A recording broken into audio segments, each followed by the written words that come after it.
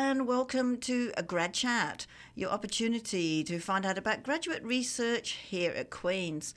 My name is CJ the DJ, and I'm your host for this week's A Grad Chat. Of course, a show like this could not happen without the support of the School of Graduate Studies and Postdoctoral Affairs and CFRC, so thank you very much to both of them. Now, if your mates missed the show at any time, you can download the podcast the next day on either iTunes, Google Podcasts, Spotify, or CFRC Podcast. So no excuse not to hear what our awesome students and postdoctoral fellows are doing. Today, though, I would like to introduce you to Olivia Scully, who is doing an MA in Social Cultural Aspects of Sport and the Body in the School of Kinesiology and Health Studies under the supervision of Dr. Courtney Cito. Welcome to Grad Chat, Olivia. Thank you. Thank you for having me. I love it. I've got a few more students lined up, which is great to come on for the next few weeks. So we're very, very happy with that. And it's always quite interesting because Olivia was very apologetic. She says, I'm sorry I didn't get back to you. But it's okay, Olivia, isn't it? And at the end of the day, this is what fits for you. So why did you feel now is the time to have a go on Grad Chat or come and be interviewed about your work? Yeah, I've seen it since I started at Queen's. I've always seen it in those monthly newsletters we get. And I've always thought it was very cool, but I didn't really have much research to talk about until now. I'm nearing the end of my second year, and so my research is I'm in the data collection phase, I should say. Right. So just getting started, but prior to now, I just didn't have very much to talk about, I suppose. But I can always pull out information from our students. I can talk about other things for sure. Absolutely, absolutely. Remember, we've got 29 minutes. Yeah. So we can do all sorts of things. So before we actually do get onto your research, and you're in a good place right now to talk about that a bit later, tell us a bit about yourself. For instance, where did you do your undergrad? What made you want to continue and do a master's degree? Yeah, so I'm from Calgary, Alberta, and I was born and raised there. I did my undergrad at the University of Calgary, and I got a bachelor's of kinesiology. I went into, I always say this to undergrad students, your trajectories will always change. Yes. I went into undergrad thinking I wanted to go into medical school. I was always very on the path of sciences. I loved biology, chemistry, and those sorts of things. And social studies was actually always my least favorite subject. So it's funny that I'm now doing a master's degree in basically social studies. Yeah, so I did that. I took my first few years in my undergrad doing all the sciencey courses. Mm-hmm. So exercise physiology, biomechanics and... Yep, biology and chemistry. I was trying to get all those prerequisites for medical school, and right. I enjoyed it, but I had the sense that other people around me wanted it a lot more than I did, right? Which was an interesting thing to experience. But then I took an intro to sociocultural aspects of sport in my second year with Dr. William Bridle over at the University of Calgary, and it was like my whole world opened up. Like right. I felt just overwhelmed with this is the way that I think, and this is the way I've always thought. And I always thought that those parts were kind of missing from the sciencey stuff. So it was very cool. I took his course, and then I took the rest of his courses that he offered. And then from there, I actually switched out of the science stream into a minor in sociology. Right. So I took about 12 sociology courses. And yeah, so from there, I took a few years off after my undergrad, which I recommend. It really gave me a chance to kind of grow as a human. Yeah, and is this what you really wanted to do? Yeah, and just not be a student. And not a lot of people, I think, take time off from high school to undergrad. So just to not be a student and not have those responsibilities and kind of figured out who you were outside of that was important for me. And then, so I actually went traveling in Asia in my second year off, and then COVID happened. So I was brought back to Canada in March of 2020. And then I just thought, I'd always thought that I would like to do a master's. I did a research project in my undergrad in a similar area. And I thought, well, now's the time. I'm back, and I might as well just go back to school. It was kind of what everyone was doing at the time anyways. So, then I applied here. And you got in. And I got in. I think it's interesting, too, because a lot of people think when you do, say, for instance, kinesiology in undergrad, that it's always about sports and and athletes and things like that. But there is the other side of it. And I think that's the nice thing about the route that you're taking. You still have that connection to sport, but in a different way, and different to what most people might think. So I guess were you an avid sports person? I was a dancer growing up. Oh, fantastic. So an Irish dancer, actually. Right. So I was highly competitive in that. And I spent a lot of time in physio, just in and out, week by week. My physiotherapist was also one of my dance teachers, so she was really great at knowing what to do. But that's kind of where I felt the interest of going into kinesiology. Right. And I've always liked biology and chemistry and the human physiology stuff. So that's why I went into it. But sports, it's funny. Sports, no, I am not a big sports fan. I like individual sports. But dancing's still a sport. Dancing is a sport. There's a lot of physical activity that goes on there, and there's a lot of training. Yes. People don't see the arts or the performing arts as sport in the same way as on a field with a hockey stick or a football or right. Yeah. things like that. Yeah, which is, I'm glad you said that because that is something I have fought my whole life to get people to understand. But yeah, dancing is definitely a sport. But I'm definitely more interested in the body side. I'm glad you said that also because in almost every kinesiology faculty across the country, there is at least one sociocultural professor.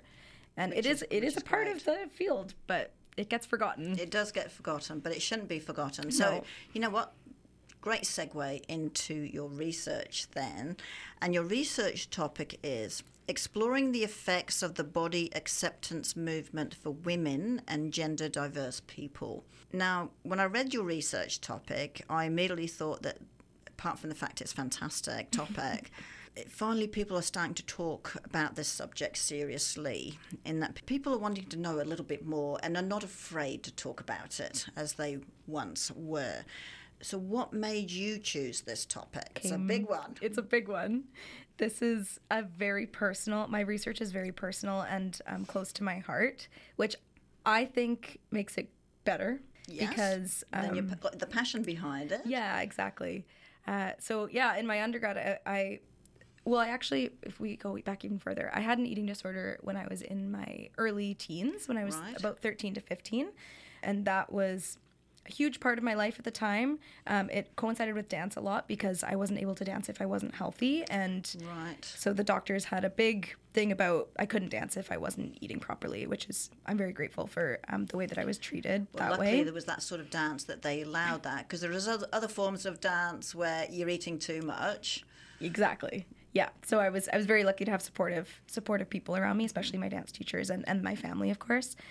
And yeah, so I did that. I recovered as much as you can recover within the society. I think that we all kind of we live in a place where food is controversial, I would say, maybe can be. Yes. So I went into my undergrad and was taking these kinesiology courses, very scientific based, nutrition courses and exercise physiology, and they all just made me be able to shift my kind of problems that I had with food and exercise to kind of this health and wellness side. And so I thought that I was being healthy, even though I was definitely still restricting. I was definitely still exercising to look a certain way. I thought that I had to look a certain way to be a kinesiology student. Right. And just to spend time in the gym. It was something that was very prominent in that department, and definitely just my eating disorder just shifted to kind of a different form, a more acceptable form. Right. In a more healthier form? No. I would not say it was healthy. Okay. I mean, I wasn't in the hospital and I wasn't ill, but I still had definitely fears around eating certain foods. And yeah, just not a balanced way of thinking about it. It was kind of my whole life.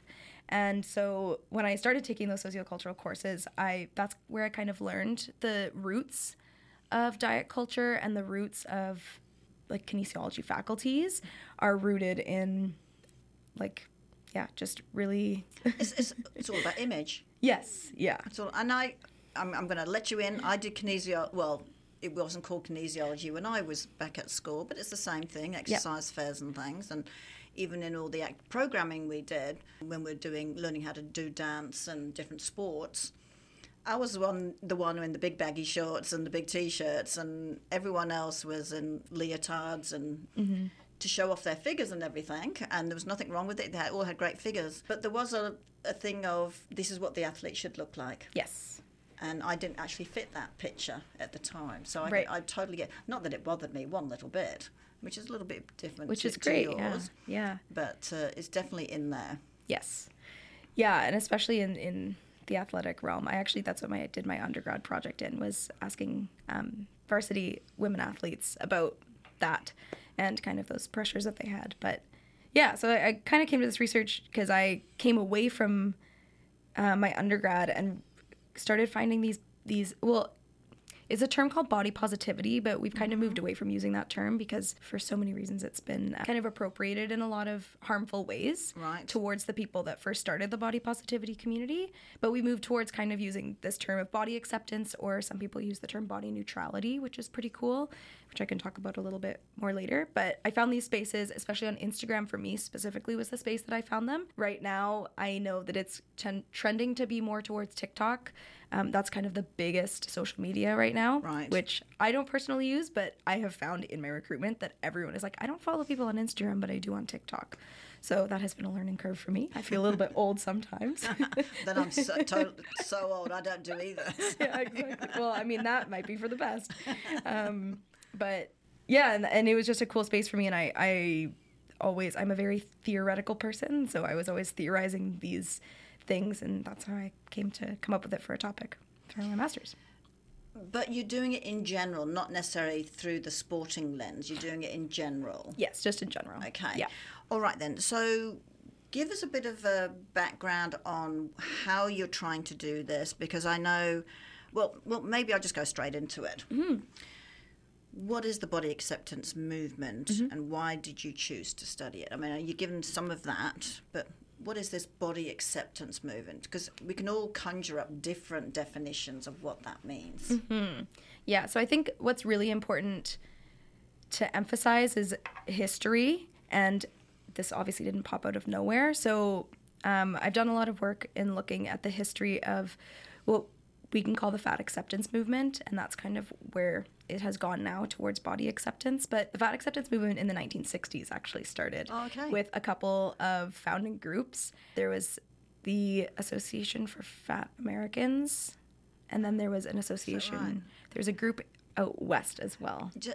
I hate to say this, but the names are not very attractive, are they, of these movements? Yeah, so that's a funny thing. I think because I'm so used to saying the word fat, just in a very neutral, descriptive term. It doesn't seem to be a PC word that we should be, even though that was back in the 60s, and things were a little bit different back then. Yeah, no, fat is a word that in fat studies, there's a discipline called fat studies, and there are people who say, especially straight-sized people who say, look, I don't feel comfortable using that word. Mm-hmm. There's people who are fat activists or in fat studies say, no, it's a descriptor, just like blonde, just like blue-eyed, just like white or black. Like, they're just descriptors for our bodies. That makes sense. And it's kind of the taking back of those words that have been used negatively. I think that's the important word. Yes. They've been used negatively in the past, and we find it very difficult to forget that. Yes. Don't we? Yeah, so it's been a word that is definitely contentious, but is definitely has been reclaimed, especially by fat acceptance activists and people who are fat. Not everyone who is fat, but people reclaim that word,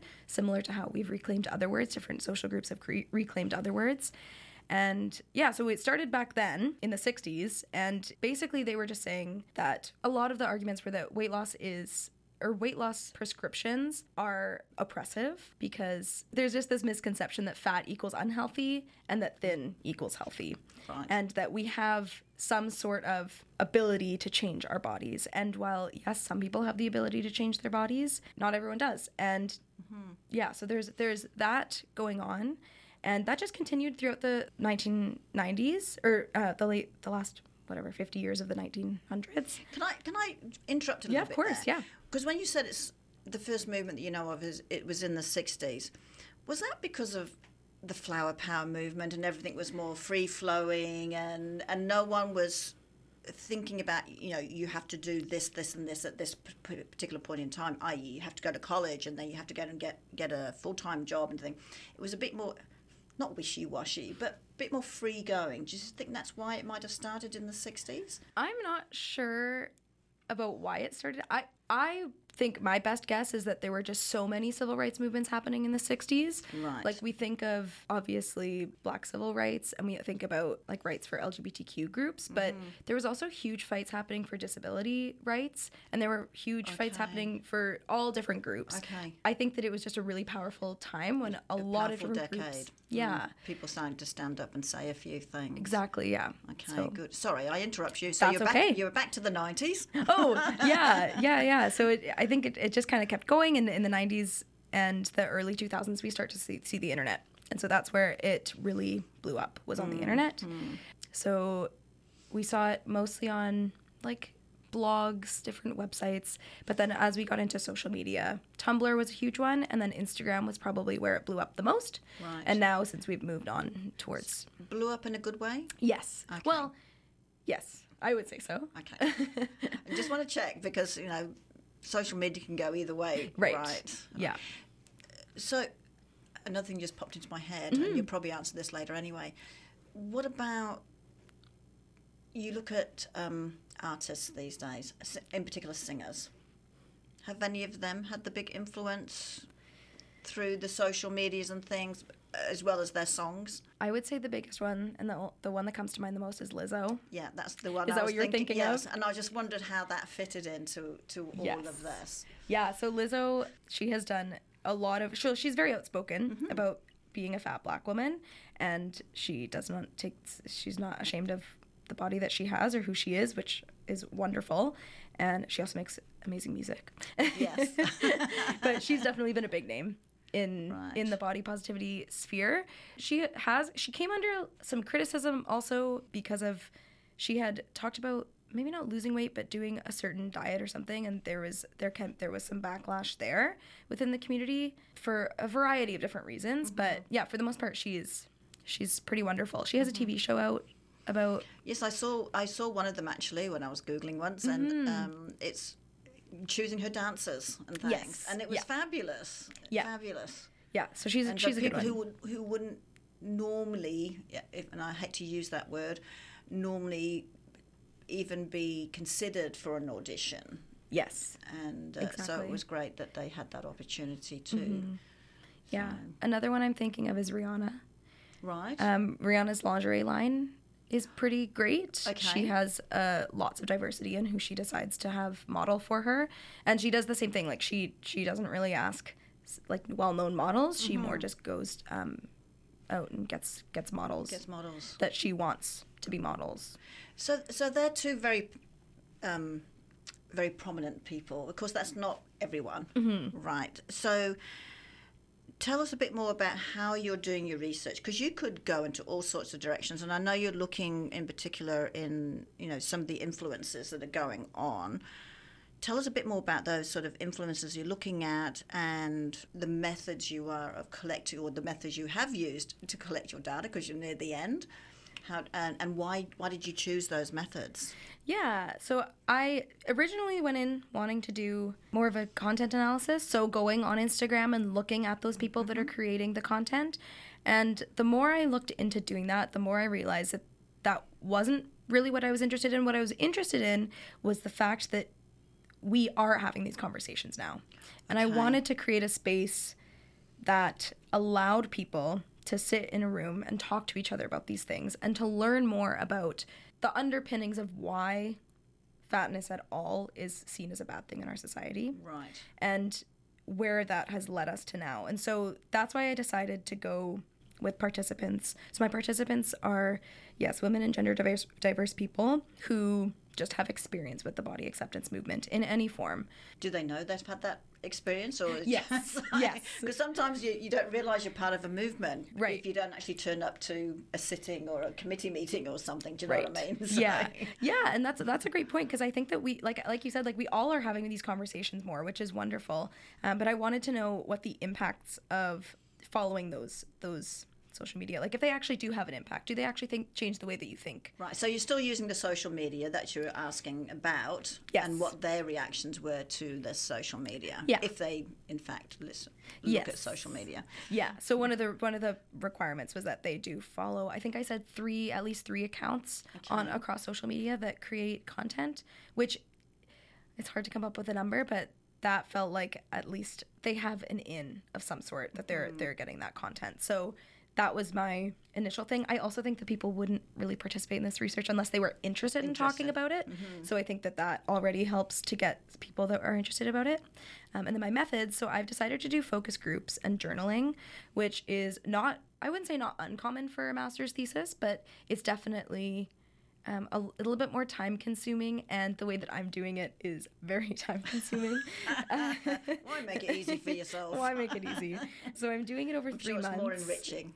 Yeah. How's that? Hopefully, yeah. It'll, I don't know, experience, I guess. They say that's important.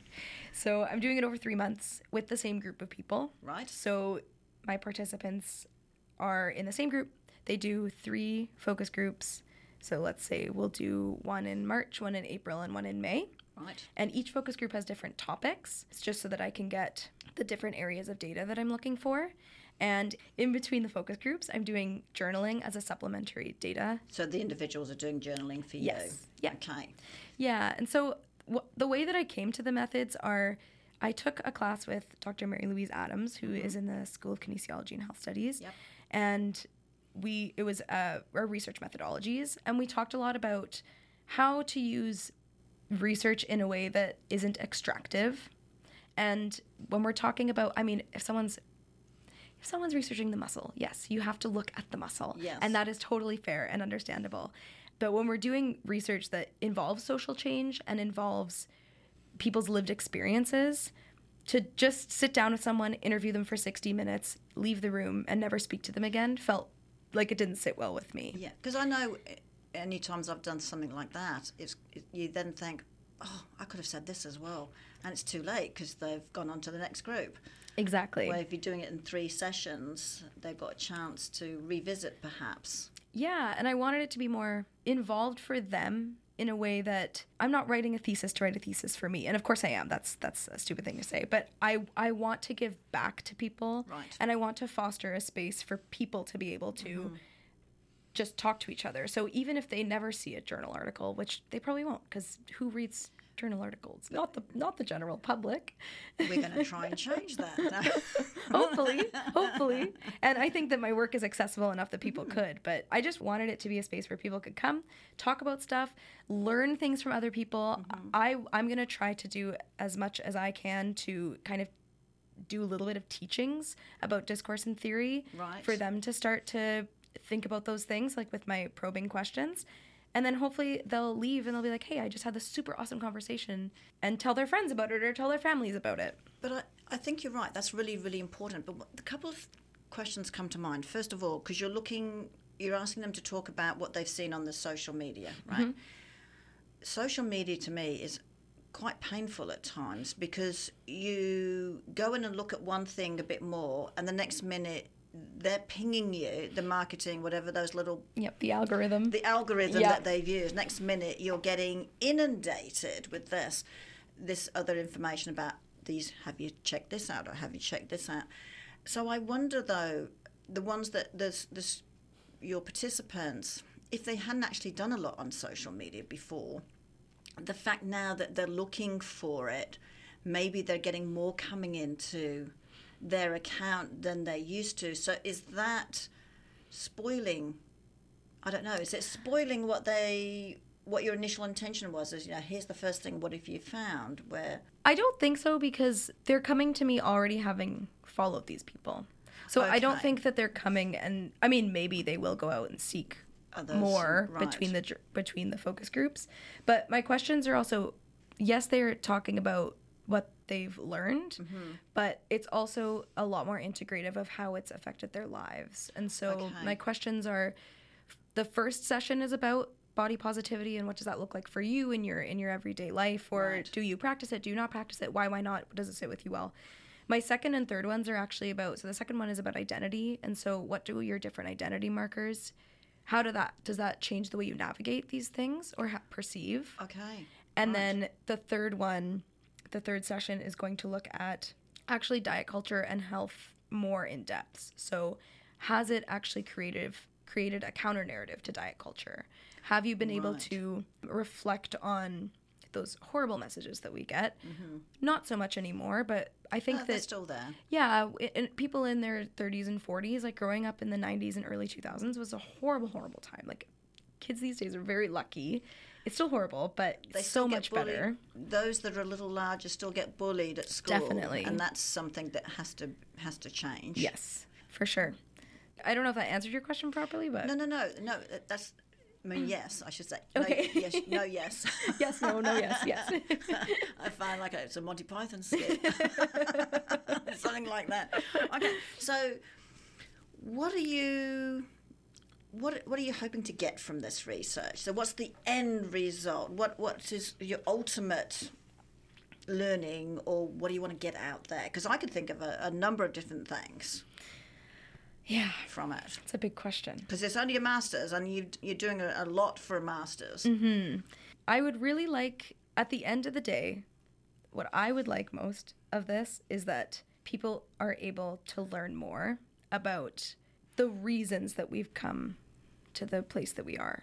And that, for me, was very healing. And I actually listened to, I don't know if I should shout out a podcast, but there's a podcast called Bingetopia that I listened to. Perfect. And they did an episode, and one of the hosts, Eliza, talked about like learning about the roots of fat oppression and the roots of the diet culture, which is basically just that it's money making. Helped her recover from her eating disorder, and that's how I felt as well. Like learning that it is just a way for them to control you and to get money out of you made me able to work through my things better. So at the end of the day, I just want more people to have the ability to talk and have a healing experience. And that's where the journaling will hopefully be helpful. It's totally confidential journaling, so I hope that they're able to even just have those thoughts.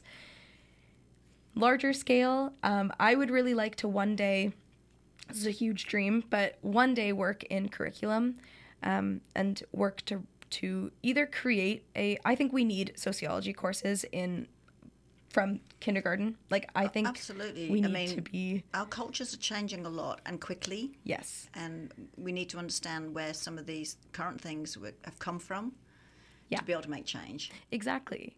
Yeah, and we're fish living in water, and you don't know that you're in water. And so I think the more we learn about the water that we're in is going to help. So I would really like to work in curriculum, that's probably a very far ways away, but that is a big dream of mine. Hey, guest speaker, you name it, right? Yeah, that's my biggest dream, but... You should have dreams like that. I mean, you've clearly come a long way, from what you said in the beginning with your own background, and then wanting to put something else back into this. Because one of the areas I thought would be fascinating, and there are moments, but some of the popular magazines and things, have some more articles around the body acceptance movement. Have to make sure I say it right. The body acceptance movement, and I think that is coming because there are models now that are all shapes and sizes, which is fantastic. And the models, the modeling industry isn't going, oh my goodness, as much as they used to. Right. So that's great. Different people, different skin colors, etc., are more and more accepted. But we need more of that. Yeah. And then again, on the sort of the eating side of it, as you mentioned, there's lots of reasons why people eat or don't eat, or put on weight or don't put on weight, and we need to be accepting of all of them. If there's a purely medical reason for that, what can we do to help? If it's unhealthy, what they're doing right now. So I think more of this, with you doing this research and putting it out there, and like you said, getting people to talk more about it. That's always our biggest problem, particularly in the Western world. I mean, we're really bad at talking about things that are important to all of us. We either hide it, or we're too embarrassed, or all those sort of images come into play, and you think, let's just start talking about it.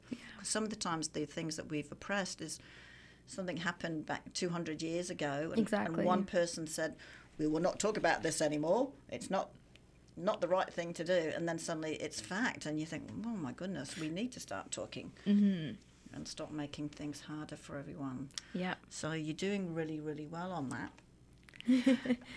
Thank you. So I'm going to ask you a couple more things. Sure. Not necessarily to do about your research, but I always like to find out what our students are doing. And you have a podcast yourself. I do. Okay. And it's called The Best I've Ever Read Podcast. Fantastic for all those people who love to read, where you do discuss a book every week. What made you want to do that? Yeah, and what kind of books are you reading? Yeah, this is like such a fun passion side project that I've been doing. We just started in January. Mm-hmm. I believe tomorrow we put out our 8th episode. Fantastic. So, yeah, it's very exciting. It's with my friend Kim, who I know from Calgary, and she has a book Instagram. Okay. And she has been posting reviews and everything, and I love to talk to her online about books. And I'm a huge reader. I read a book every few days. Which is awesome, because most students go, I don't want to read another book.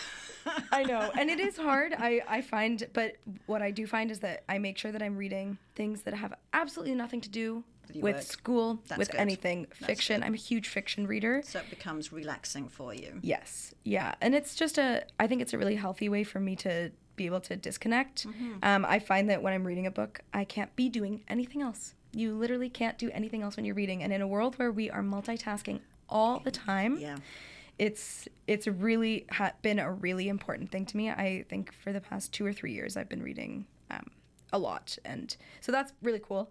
And then, Kim has this Instagram, and I was always messaging back and forth with her. And I just thought, we should just have we should have chats. Like, I want to have a book club with you. And I messaged her, and she was down for it. And so, we've been doing that. She's living in Spain right now, so we're... Oh, jealous. I know.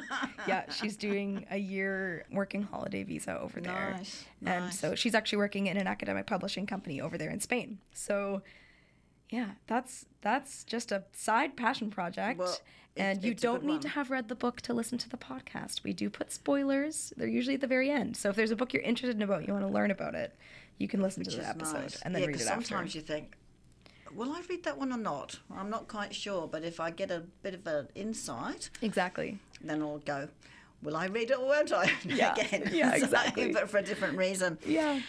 And you've got a little dachshund named Remy. Yes. That's pretty cute. I mean, there's nothing better than having a dog or a pet around to sort of help. Yeah, he is, I would say, famous in our department. Okay, but I take it he's not running with you, because he'd be hard to keep up with you. No, he has very short legs. He's about 12 inches tall, all in all. So he does not run with me. He's good with a little half-hour walk every day, but I think that's really good. He brings me a lot of joy and has been really nice to have, so... Well, you know what? That's going to bring us to the end of our little session.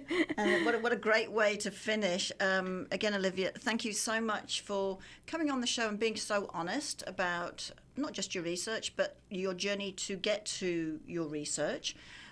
That's not always an easy thing to do. So thank you for that. And good luck with the rest of it. I think it's going to be really interesting. And I reckon there could be some journal articles coming out of this that people would be interested in reading. Cool, yeah. Keep your eyes peeled in the next few years. There's no point rushing, is there? No.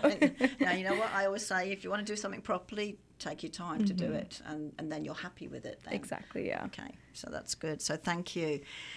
So that's it, everyone. Another week of Grad Chat sadly comes to an end. Don't forget you can download this show tomorrow from either iTunes, Google Podcasts, Spotify or CFRC Podcast. Just type in Grad Chat. Until next week, this is CJ the DJ signing off with a big hooray.